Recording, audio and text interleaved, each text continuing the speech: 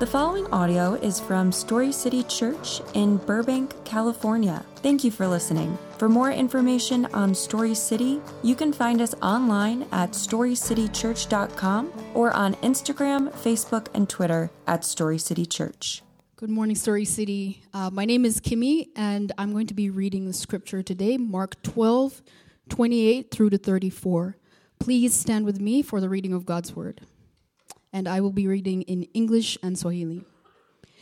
Jesus answered, "The most important is listen, Israel. The Lord our God, the Lord is one. Love the Lord your God with all your heart, with all your soul, with all your mind, and with all your strength. The second is love your neighbor as yourself. There is no other command greater than these." Then the scribe said to him, "You're right, teacher. You have correctly said that he is one, and there is no one else except him. And to love him with all your heart, with all your understanding, and with all your strength, and to love your neighbor as yourself is far more important than all the burnt offerings and sacrifices." When Jesus saw that he answered wisely, he said to him, "You're not far from the kingdom of God." And no one dared to question him any longer. Now I will be reading in Swahili. Yesu akamjibu, "Iliyokunihi sikiliza Israeli. Bwana Mungu wetu ndiye Bwana pekee. Nawe mpende Bwana Mungu wako kwa moyo wako wote, kwa roho yako yote, kwa akili zako zote na kwa nguvu zako zote. Na sheria ya pili kwa uko ndio hii, mpende jirani yako kama nafsi yako. Hakuna amri nyingine iliyokukuliko hizi." Yule mwalimu wa sheria akamwambia Yesu, "Mwalimu, umejibu vyema. Ulivyosema ni kweli kabisa. Mungu ni moja, wala hakuna mwingine ila yeye. Na kumpenda Mungu kwa moyo wote, na kwa akili zote, na kwa nguvu zote. Na kumpenda jirani kama mtu anavyojipenda ni bora zaidi kuliko kutoa sadaka ya kuteketezwa." Yesu alipona jinsi alivyojibu kwa busara, akamwambia, "Wewe hakuwa mbali na ufalme wa Mungu." Tangu wakati huo, hakuna mtu aliyethubutu kumuuliza maswali zaidi. This is the word of the Lord. What's up, fam? How you guys doing this morning? I know a couple of you got excited when you heard Hakuna, and now you won't be able to stop singing that song the rest of this morning, and that is awesome. That is totally fine by me. Good morning. My name is Jared. I have the honor of being one of the pastors here. Welcome, whether you're joining us in person or online. We are excited. I want to extend a welcome to the Burbank location of Story City Churches. We are a collective of churches that share leadership, vision, mission, and we deeply love the Valley and Los Angeles. And our hope is to see gospel-centered churches that love their neighborhoods planted in every city in the Valley. For those of you joining us for the first time, either in person or online, welcome again. We're excited to have you. As you've heard before, we want to know your story. We believe that your story is a part of God's story for LA, and so that means a lot to us. As Justin mentioned, if you didn't get connected, we'd love for you to meet the people under the Next Steps table. It's the same as the welcome table. On the way in, you get to see the Next Steps people on the way out. We as a church exist to glorify God by leading communities into healthy relationships with Jesus and others. What does it mean? Every one of us has a story that matters. And as we build community, we learn how to appreciate other people's stories and how to walk with each other as we discover how our stories are connected to Jesus and each other. Now, speaking of being connected to Jesus and each other, you're going to see a video of this later, but I wanted to let you know we are kicking off Celebrate Recovery in January. That is awesome. If you haven't been a part of it, yeah, you can clap. It's fantastic. Celebrate Recovery is a 12-step recovery program for everybody. It's not just alcohol and drugs. It handles things like codependency, anger, food addiction, pornography, the effects of abuse, being a Naruto fan, and so much more. And Justin walked out right before I said that. But I'll get him next service. It's okay. All right, let's get to our Minute to Mingle question for the day. So if you knew today was your last day on earth, what would you do with it? I told somebody it would be Black Friday shopping. That would be I'm just kidding. That would not be it. What would you do? What do you got? Spend it with family. Eat. All right, anywhere in particular you eat? Like everywhere. That is a brilliant answer. What else? Skydiving. Okay. Yeah, okay. Largest life insurance policy you can find. Anybody else? Call your family. Okay. Ooh, the largest natural hot springs. Yeah. All right. Anybody else? Take a nap. You're about to take the longest one of your life, but that's okay. You're pre-gaming. That's a church concept. All right. Yeah, that was funny. Exactly. Anybody else? Yeah. It's always an interesting concept, right? You got to wonder, like, what's stopping us from doing the things that are doable now? Like, what is it stopping us from the biggest natural hot springs or spending more time with family? Many of you have heard people who've gotten close to the end of their life and they never regret the time they've spent in relationships. And if you listen, a lot of those things are things that are built, other than the life insurance policy, are built on relationship things, right? Those are interesting, that is where that time would actually be spent. Many of us would say family, friends, or doing something cool. Eating, even napping. A lot of those things are better with other people. We've been in a series called Redefined, a Christian perspective on wealth and power. And today we're wrapping up that series on how Christians should actually view wealth and power as we apprentice Jesus. And we started with power because it's often the motivator or the reason, the driving force behind our values and priorities, what we spend our money on, what we spend our time on, how we sort of view the world. And so we've been talking about this perspective change of being God's managers of money instead of being money owners, managers of God's power instead of being owners of power ourselves. And the deal is that oftentimes when we feel like we own it, then we give a little piece to God. But if it's God's and we get to use a part of it for ourselves, it makes us think completely different about how we use power, money, wealth, influence, time, all of those things. And so today, this brings us to those taking notes today to our big idea. Today, this big idea is Jesus' command to love God and people means to love with all we are and have. To love God and people means to love with all we are and have. We're going to see today that we are shaped by the fact that God is a sovereign God. We're going to then see how we are commanded to love God and people with our emotions, our character, our intellect, and our capabilities. With our emotions, our character, our intellect, and capabilities. Let's pray, and then we will jump back into our scripture again for today. Father, thank you for the ways that you have flipped, Lord, the way that we are supposed to live from the ideals of this kingdom. And ultimately, it's the kingdom of this world has changed the ideals from what your kingdom was designed to be. And so I thank you that you have helped us come to a place where we can learn and grow and understand who you are and the way that you value priorities and time and money and resources and all of those things. And so, Father, I pray that you'd help us to have healthy perspectives. Lord, we are grateful that you care enough about us, not to just simply create the world and then move on, but to be invested in every single one of us. To not just pour into us individually, but to bring us into healthy communities where we can invest and disciple and apprentice each other, to help each other grow, to be encouraged and challenged by the people around us, Lord, to walk with others in this journey. I thank you that there's people who will love us and support us and be with us. Lord, we need that. And so I thank you this morning for the communities that are working hard to glorify your name. Lord, thank you for Emmanuel Church. Thank you for First Presbyterian Burbank. Lord, thank you for New Creation, Pastor Dan. And thank you for City Light and Pastor Nick over there, Lord, for Calvary Bible. Lord, thank you for all the churches that are working so hard to honor you, to glorify you, to make your name known this morning. Bless them, protect them, watch over them in Jesus' name. Amen. All right, let me remind you of Mark chapter 12, verses 28 to 34. It says this. One of the scribes, a scribe is like a lawyer. They are people who knew the law really, really well.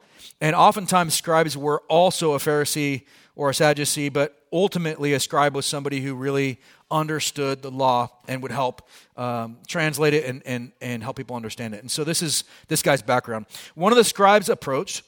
When he heard them debating and saw that Jesus answered them well, he asked, which command is the most important of all? It's a great question because he would have fully understood the commands, would have known the Old Testament well. And Jesus answers him, the most important is, listen, Israel, the Lord our God, the Lord is one. Love the Lord your God with all your heart, with all your soul, with all your mind, with all your strength. The second is love your neighbor as yourself. There is no other command greater than these. Then the scribe said to him, you are right, teacher. You have correctly said that he is one, as there is no one else except him. And to love him with all your heart, with all your understanding, with all your strength, to love your neighbor as yourself is far more important than all the burnt offerings and sacrifices. When Jesus saw that he answered wisely, he said to him, you are not far from the kingdom of God, and no one dared question him any longer. Now, at this point, if you've seen the sermon title, Time Bandits, you may be wondering how this sermon connects with a group of dwarves hopping through time with a stolen map and defeating evil, but I promise we'll get there. I'll do my best to make that connection by the end. Now, speaking of connections, though, Jesus gets asked this interesting question by this lawyer. And I don't know the exact reason or motivation for the question. It could be just he was really curious. Like, Jesus is answering other people well, and so maybe he's asking because he wants to get a good answer. It's possible that it's another clever attempt at a trap. If Jesus says, well, this command is more important, then the guy can say, well, you don't value this law, and now he can spin that to be something like, well, Jesus doesn't care about these things. Or perhaps he's asking, what's the minimum I can do to get by? If I just do this, then God will protect me and save me, and I'm good, because there was a sense of fulfilling the law is what brought salvation, and this is what Jesus was changing. But either way, Jesus kind of cuts down all of those answers in a way that shows God's heart and sums up all of Scripture. Jesus says in another passage, it says that Jesus said that those two commands, all the law and the prophets hang on them, meaning that those are the core, the heart of everything. If you do that, you essentially fulfill all of the law. But Jesus didn't just come up with that in that moment. He's actually quoting from other places in Scripture. The first is from the book of Deuteronomy. And it's a famous passage even today. It's called the Shema. It's memorized and quoted as an integral part of the Jewish faith even today. And the first line begins, Shema Israel, Adonai Eloheinu, Adonai Echad.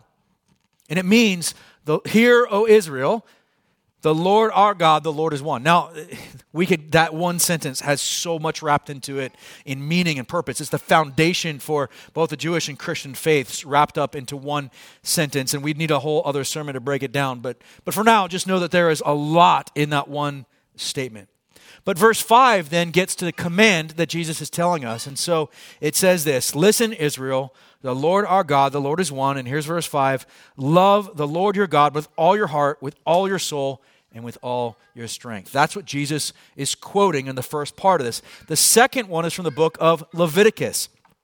God is speaking to Moses about how he expects the people of Israel to act.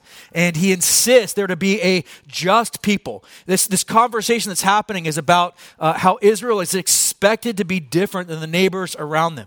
That God expects them to be people who care for the widow, the poor, the broken, the marginalized, the resident alien, and our neighbors. That's a part of this whole discussion. And so Jesus grabs this command right out of the middle of this. Now, it's important to recognize that in the Old Testament, because so much was memorized, right? You couldn't text each other stuff. Because so much was memorized, you would oftentimes give one line of a scripture and everybody would know the whole passage it was referring to. And so Jesus is highlighting this whole area of Scripture when he gives this one line. Leviticus 19:18 says, do not take revenge or bear a grudge against members of your community, but love your neighbor as yourself. I am the Lord. And so when Jesus is asked what the most important command in Scripture is, he gives two, and he gives these two as equal and most important. The question that we're left with then, if we truly listen to what Jesus said, is twofold. Who is our neighbor? And what does it mean to love them, right? And that's exactly what we find out happens in the book of Luke, that after Jesus tells this, then somebody says, well, then who's my neighbor? And Jesus tells a story of a parable of the Good Samaritan. Now, briefly, the story is that this man is walking along a road. He gets jumped by robbers. He's beaten. He's left for dead. And a number of Jewish leaders go by who should have had compassion and mercy on him, use the purity laws. I can't touch somebody who might be dead. They don't check if he's dead. They just go, I can't touch him. And so they don't show any concern for him, and they keep going by. So they use the law as an excuse not to do something that the law would have commanded them to do, which is have mercy on those that can't care for themselves, to love their neighbors as themselves, is exactly the heart behind it.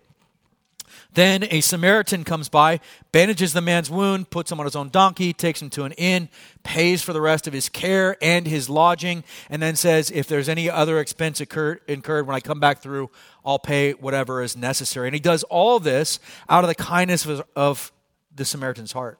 What we lose or miss in this is something that the Jews would have known really well at that time, and that's how hated the Samaritan people were to the Jews. I mean, absolutely hated. It was only 150 years before this that in the midst of this feud that had been going on, and a lot of it had to do with which temple to worship at, and the Samaritans were claiming that they were part Jewish and that they had the right temple, and the people of Israel got into this arguments like Hatfields and McCoys. You know, they're kind of knocking each other off, and the Samaritans do the ultimate. They desecrate the temple of the Jews.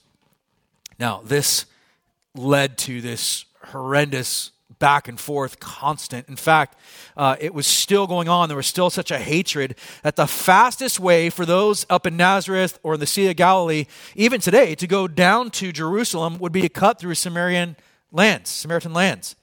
But the people of Israel wouldn't do it. They actually went out of their way. They went sideways and down and came through Jericho up instead of walking through the Samaritan towns, just to avoid the Samaritan people. And so Jesus uses this example of a people group they would have had every reason to malign, to mistrust, to dislike.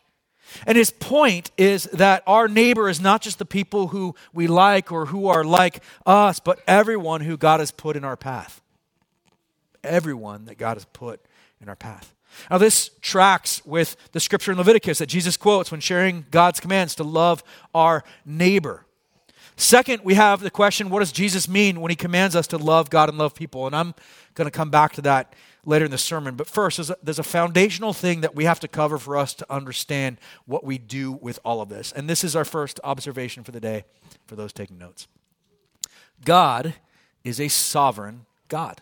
It's something we have to understand as who God is. And this is a hard one for us because we live with this idea of Western freedom, of Western, I can do anything with my life, I can be anything. And so it's difficult for us because most of us did not grow up under a monarchy or a theocracy or anything else. We've grown up with this sense of we elect our officials and all of that. And so this idea that God is sovereign, that God reigns, that God rules as King and Lord is sometimes difficult for us to, we can intellectually get there, but it's hard for us to sort of live that way.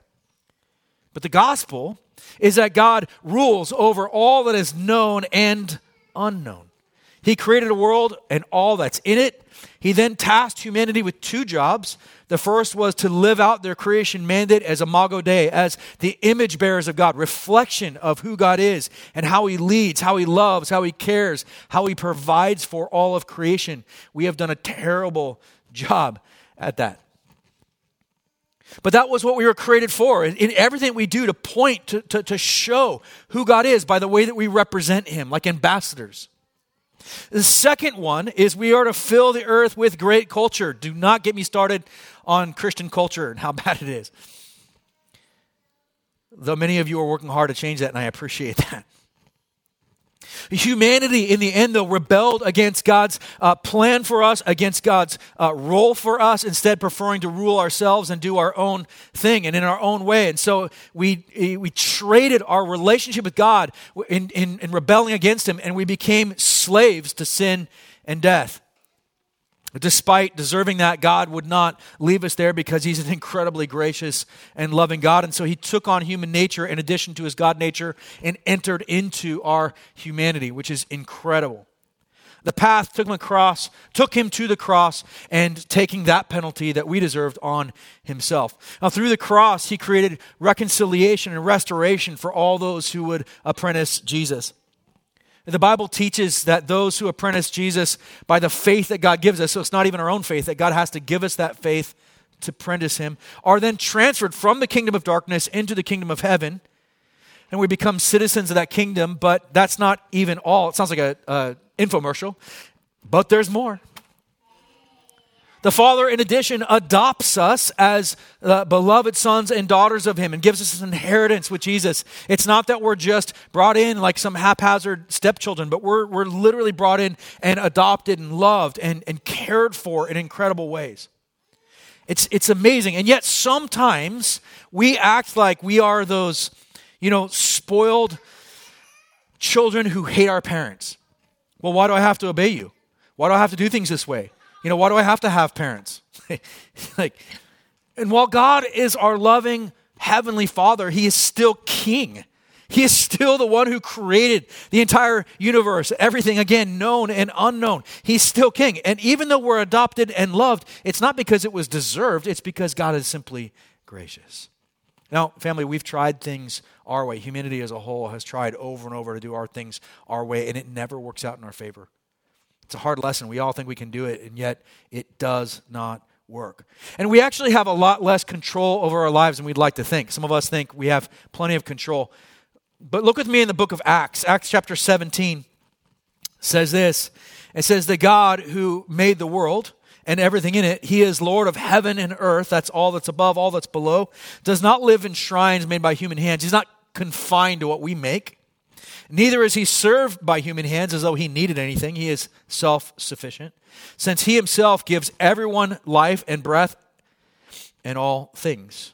Therefore, nothing exists, family, without God creating it, sustaining it. Verse 26, from one man he has made every nationality to live over the whole earth, and has determined, listen to this, has determined their appointed times and the boundaries of where they live. He did this so that they might seek God. This is the reason why. And perhaps they might reach out and find him, though he is not far from each one of us. For in him we live and move and have our being, even as some of your own poets have said, for we are also his offspring. Do you realize that the era you were born in and the place you were born was not in your control? Now, I mean, we get that, right? You're like, yeah, of course. I would have been born in the 40s, or I would have been born in the 50s, or whatever, right? Some of you are like, ancient Greece. I don't know. But the reality is that God chose the exact time. I love one of the things that bugs me about Christian nationalists. Those are the people who are like, this is the greatest country on earth and God only exists here, and therefore this is the only country to be blessed by God, which is an evil way of thinking. But there are those out there who fall in that thing. And I'm a veteran. I love my country, but God is in control, not the US of A, right? And the reality is that God is existing, and there are people who love and worship him all over the world because he created the whole world. And I think it's funny that people brag about, well, we're American, like you had some choice in it, right? Like if you were born here, you had no control over where you were born. You had no control over what decade you were born in, right? This it's not something that we can really brag about because God is the one that determined where we were going to be born and the era and everything else. Now, the reason he did it, it says the reason he did this is because it was the best opportunity for you to seek God and find him. That he knew what he was doing. He wanted you to have a relationship with him because he always does what's best for us and for his kingdom. Not always what we like, but what's best for us and for his kingdom. Both the prophet Jeremiah and the apostle Paul in his book of Romans tell us that we are like clay in God's hands. He can shape us and command us in any way that he wants because he's our maker and he knows exactly what's best for us. And this is what we call God's sovereignty. He is actually the one in control.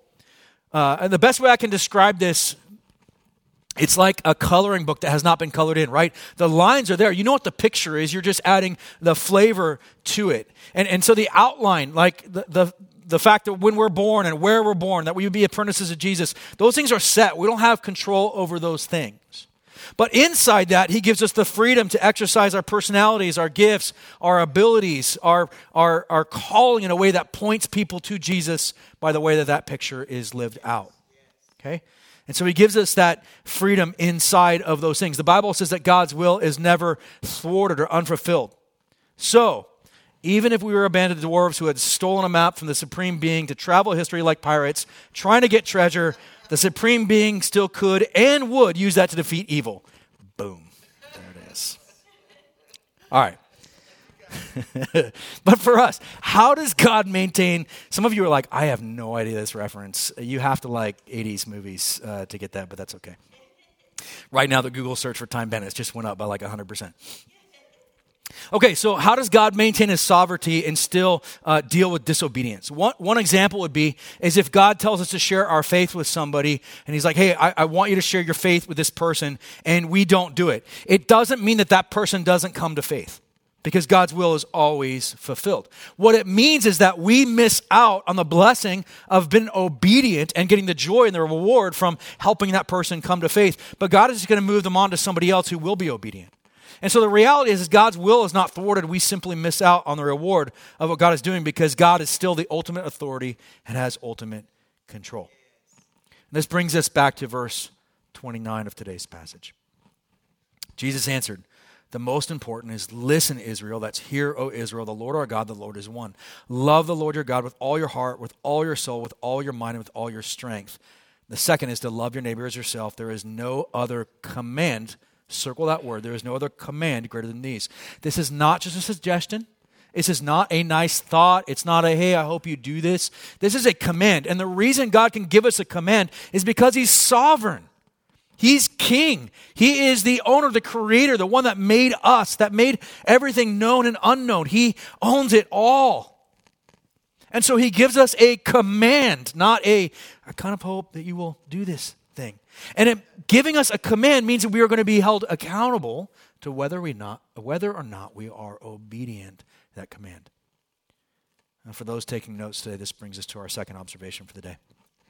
We are commanded to love God and people with all of our emotions, our character, our intellect, and our capabilities. In verse 30, we are commanded to love God with our heart, soul, mind, and strength. The word heart in this verse means the center of a person's thoughts, their volitions, their emotions, the conscious knowledge of right or wrong. The word soul means our psychological center, the personality, the character, the makeup of what makes us, us. And the word mind means our intellect and reason. Now, strength is not just how much you possess in your arms. Strength is the possession of qualities to do something or to get something done. It includes our physical abilities, but also refers to all of our abilities.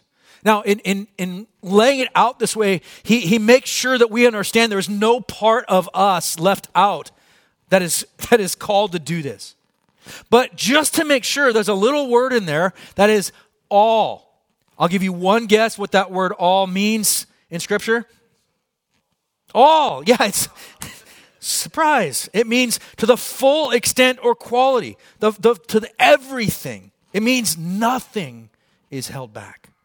The word has a special emphasis on the whole of it. It's not a part. It's not like we can give one part and I give my best with that one part. It's literally all, everything, fully and completely. And so we are commanded to give ourselves fully and completely to the fullest extent, nothing held back to God and to people.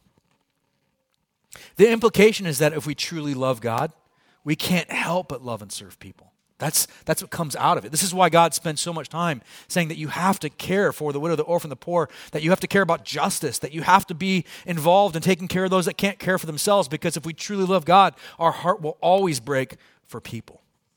Yeah, but which people? Who is my neighbor? Exactly. Some of them I don't like very much. I get it, right? And this is exactly why Jesus told the story and said your neighbor is the one that comes in contact with you. Now, the theme over the past few weeks has been the kingdom of this world has one way of living and the kingdom of heaven has a different way of doing things. And as Christians, we've often been taught that we're just supposed to take what the world has and try to use those things to be redeemed and try to use them for good. In the first week, I gave an example of a Christian I knew who was trying to use magic so they could use it for good. And they were like, no, if I use it for good, it's white magic. And they truly believed that even though they understood the source of magic they were attempting to use was clearly tied to something outside of God's kingdom, where it came from didn't matter, only how it was used was their argument. But to me, that's kind of like seeking out clothing specifically made in a child sweatshop to have a fundraiser to end child labor. It's silly. It doesn't make any sense. In God's kingdom, we find there is plenty of power, plenty of wealth, plenty of time. All of these things God has an abundance of. And so instead of trying to redeem the world, we simply use God's. We just have to understand it's not ours, it's God's, and He gifts us it in order to fulfill what He needs us to do in His kingdom. He entrusts each person with a measure of it. As we talked about last week, we see from the parables in Matthew and Luke that according to Jesus, anything He gives us is still His. It belongs to Him, and we are held accountable to whether we use it to further His kingdom or not. Do you know, though, one thing that is necessary for us to effectively love God and people with our emotions, our character, our intellect, and our capabilities? It's time. We can't do it without time. Now, for some of us, giving up our ways of using money and power is no big deal. It's like, all right, I never had much of that anyway, so it's not a big deal to me. But time, giving up our time, nope. That's hard. For some of us, that will be harder than anything else. Did you know that God has ordained how long we'll live, and He's ordered our days accordingly? The book of Job tells us that God knows the number of our days, and He will not let us exceed the boundaries He has set for us. If our time is redeemed just like power and wealth, then also our time is not ours but God's. And that means we're held accountable for how we use our time and how God has entrusted us with that. Have you ever been asked by somebody, I love this, right? They're like, hey, how are you? And you start to tell them, they're like, oh, I got to go. I'll see you. You're like, what? Why did you ask me in the first place? If you didn't have time, what was the big deal about asking me how I was doing, right? Partly because they just wanted to hear fine and move on. All of us have experienced that, right? I remember a long time ago in a galaxy far, far away, I was working 2 jobs and riding with a motorcycle club, which is very much like a full-time job in of itself. And a couple of my club brothers and I had planned to meet up. And so I'm trying to balance this time, right? I'm like essentially working 3 jobs. And I'm like, I just, there's just not enough time in the day. And I was like, look, I have between 11 and 1 today I've carved out for you guys for lunch. That's what I got. And so we agreed to meet up at 11 at our normal restaurant. And I showed up 10 minutes early because it's the military in me, right? And so I'm sitting there and I wait and I wait and I wait some more. Now I love these guys. These guys are creatives in their day jobs, and so they're sort of on bad terms with time. Get it? And this day is no different. What time do you think they showed up? 5 minutes to 1. 5 minutes to 1. And so I was like, hey, guys, what's up? And then I got up and left. And they're like, hey, were you being a jerk? I was like, I'm not being a jerk. I have to go. And they were like, well, you said... I was like, I said I had between 11 and 1, and we agreed to meet at 11. It's 2 hours later, and they're like, you're being a jerk. I'm like, look, here's the deal. Any time that I give to you means I'm saying no to somebody or something else, right? The reality is that I'm always going to be busy. But if I say yes to you, I'm saying no. It could be my family. It could be a person that needs counseling. It could be self-care, self-development, or being in the community. That saying yes to anything is always, it doesn't matter how busy you are, saying yes to anything is always saying no to something else. Now, by the nature of the job I've chosen, I will always be busy. That's just the nature of it, right? I will always make time for people who are like, hey, I need time. I will always do that. I'm probably going to ask you, do you want help or do you want me? Because there's a lot more help in this church than just me. But the reality is I often have to say no to good things so I can say yes to the things that have to prioritize my time at that moment, right? Now, those guys didn't get it then, but eventually they came to understand how valuable time was to me. And then they began to appreciate that, oh, this is a moment where Jared is actually sacrificing for us. And listen, family, it's the same for all of us. We will always have a limited amount of time, money, energy, strength, or influence, all things that fall in what the Bible describes as our capabilities, the strength part of Jesus' statement. That's what he's saying. Jesus is saying you have to love with every part of you, with your time, your ability, your energy, your effort, your influence, everything that falls within a capability to get something done. Now, make no mistake, he will still hold us accountable for how that time is built. He gives us freedom to choose how we're going to do that, but he holds us accountable to whether or not we're building the kingdom of God with those things. Now, spending time with our family is our first ministry. That is building the kingdom of God, right? If the world around us loves Jesus and our kids do not, that is not loving the kingdom of God and expanding the kingdom of God. So family time is still building the kingdom of God. Loving our neighbors is building the kingdom of God. Investing in the community is building the kingdom of God. Those are all things that are positive things. We just have to make sure that we are using those things for God's glory. To care for the needs of the people around us, to enjoy God, to build a relationship with him is building the kingdom of God. We just have to constantly give him credit and thanks. To teach others how to apprentice Jesus is building the kingdom of God. To baptize them in the name of the Father, the Son, and the Holy Spirit is Jesus' command. To do that, that's building the kingdom of God. To live with one ear, always listening to his Spirit as what he wants us to do with what he's given us is building the kingdom of God. To use our capabilities, our influence, and even our jobs to promote the kingdom of God is what God has called us to do. To make great culture, Christians, and see Jesus' name glorified. So here's what we've learned today. Jesus' command to love God and people means to love with all we are and have, nothing held back. We see how we're shaped by the fact that God is sovereign and he's given us commands. And then we see how we're commanded to love God and people with all of our emotions, all of our character, all of our intellect, and all of our capabilities. And so, family, I want to challenge you this week. Spend some time honestly reflecting on what you've heard. Is there any area of your life that you're treating like it's yours and not God's? Are there any parts of your life that are not being used to the fullest and most complete for his kingdom and his glory? Ask him to show you and ask what he would have you do with that time instead. And this is a great topic for our missional communities and our DNA groups. Remember, the Christian life is not meant to be lived apart from community. Let's pray.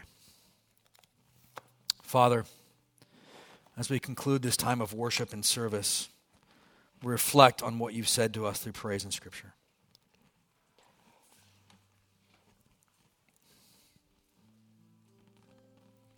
Lord, we express our gratitude for all you're doing in us and through us. As we prepare to leave, we ask that you help us to love you and everyone around us with all we are and have. May the way we live bring you glory, and may we carry the message of your love and grace with us wherever we go.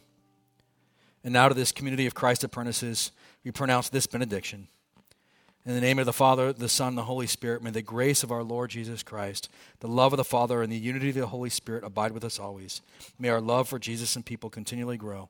Go and be the church. Amen.